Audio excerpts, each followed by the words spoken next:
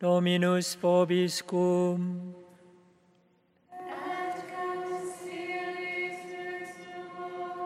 Lectio Sancti Evangelii secundum Lucam.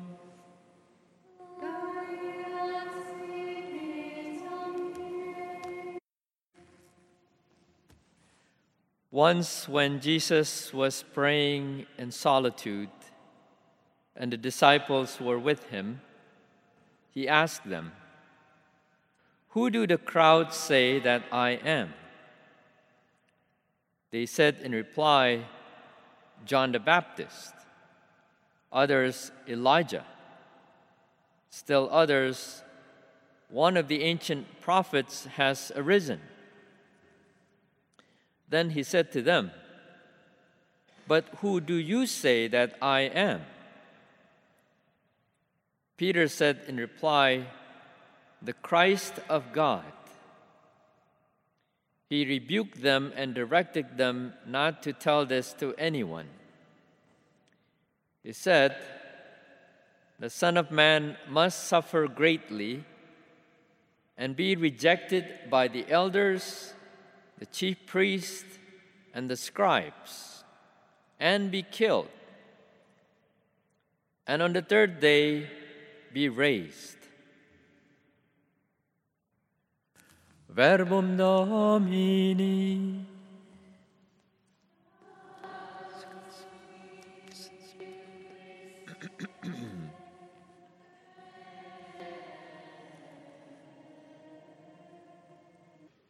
Today is the memorial of Saint Vincent de Paul. He's a French saint born in the 17th century. He's known as the patron of Catholic Charities for his apostolic work among the poor and the marginalized.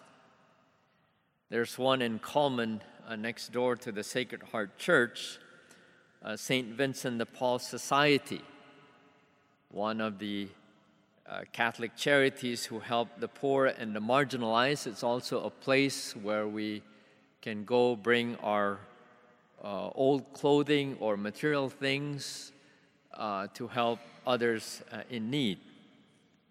I personally have gone there several times to give away clothing where it's been sitting in a closet for a while collecting dust when others could benefit from them. And he's also known as the co-founder of the Daughters of Charity, and the other co-founder being St. Louis de Marillac. They both founded this religious order in order to extend the care of the poor and the marginalized. And besides being the patron of St. Vincent de Paul Society and the co-founder of the Daughters of Charity, he's also the founder of the Congregation of Missions. We don't typically know that name. We know the name by calling them Vincentian priests or Vincentians. And they belong to the Congregation of Missions, again, which was founded by St. Vincent de Paul. And these priests are specifically sent to bring Christ to rural populations. Just to think about, his role in these three areas, I cannot imagine his workload during his lifetime. Not only carrying out his typical regular priestly responsibilities of founding the two orders I mentioned earlier, and all have this special emphasis, special focus on the poor and the marginalized. It's, just think about that. It sounds like, for him, it sounds like busy, busy, busy. A heavy workload that he probably have in his daily schedule. Very inspiring to learn of his zeal to bring Christ to others and to work untiringly for the kingdom of God. It's a special gift, it's a special grace he received from the Lord. We may ask ourselves a question: was he always like that? Was he always like that? Was he a natural born worker for Christ? Was he always zealous? Worked so hard in these areas? We may want to say, yes, he was always like that. We may want to say, yes, he was a natural born worker for Christ, have a lots of zeal and so forth. But the opposite is the truth.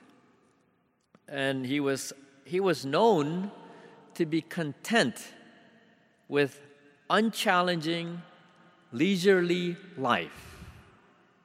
That's right. He was like that. He was content with an unchallenging, leisurely life as a priest. It was said that for the first 10 years of his priesthood, he was quite content with a quiet and peaceful life.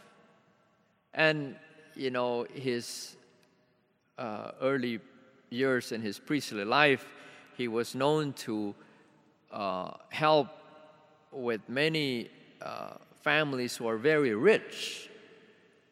So you get a sense, you get the imagination that he was provided very well by these rich families. So just like every one of us, that would be something good. That would be something, that we would like. And so again, he was quite content with that kind of peaceful life being provided for.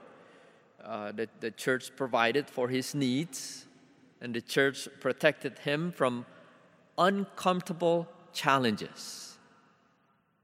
And it was not until he came under the influence of the saintly Father Pierre de Bérulle, as another saint, this holy priest helped him become more aware of the needs of the poor and of a calling from God to work among them, and that is what St. Vincent did for the remainder of his life.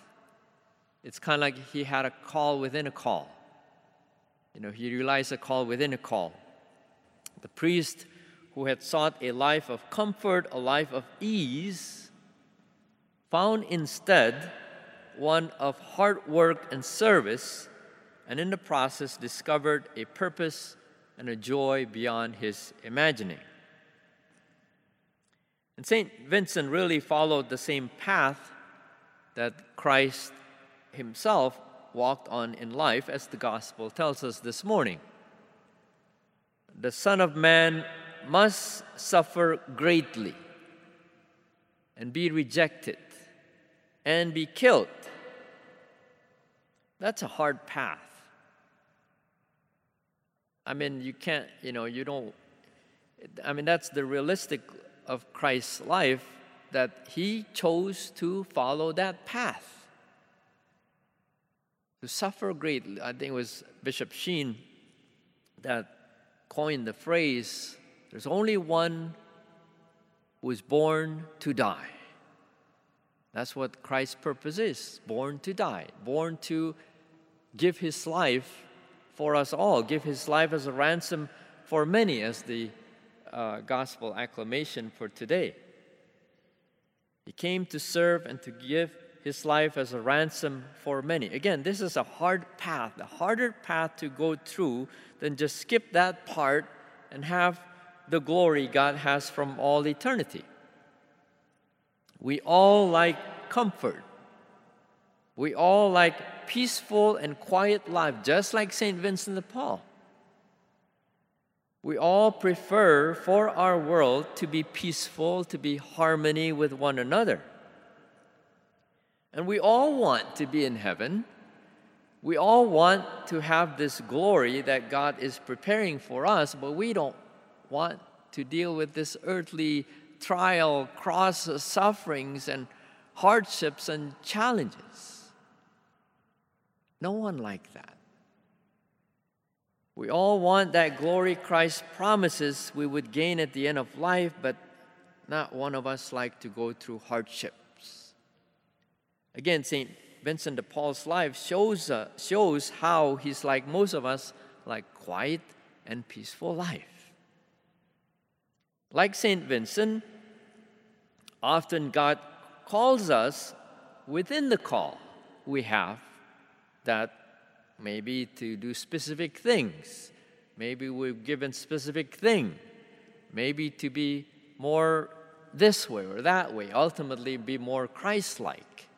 Again, this call within a call, vocation within a vocation, specific mission, specific task, and so forth.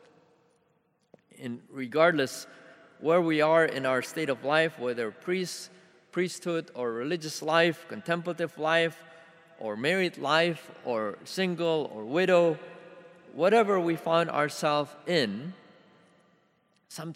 oftentimes, God calls us within the call we are in. Of course, ultimately, the call to holiness, this universal call to holiness. But then going to that, there's a specific path that God chose us specifically to go, this one path that He doesn't call anybody else except us individually. Maybe to lead the monastery, or maybe lead to some sort of whatever that the Lord calls us, to go in this path. That it's not an easy thing, that maybe it's not natural for us to choose that path, but the Lord calls us to that path. Again, the Son of Man came to serve and to give His life as a ransom for many. St. Vincent de Paul gave his life by following Christ in the priesthood, and yet his call did not end there. He had a call within a call, as I mentioned. Remaining in his priesthood, he was called to give his life further for the poor, for the marginalized. So for St. Vincent, answering Christ's question this morning, who do you say that I am? Who do you say that I am? He would say, you are the Christ who came to serve and to give your life as a ransom for me and for many, and I will follow you. That's what St. Vincent would say. What do we say? How are we going to respond? What do we respond to Christ's question this morning? Who do you say that I am? Who do you say that I am?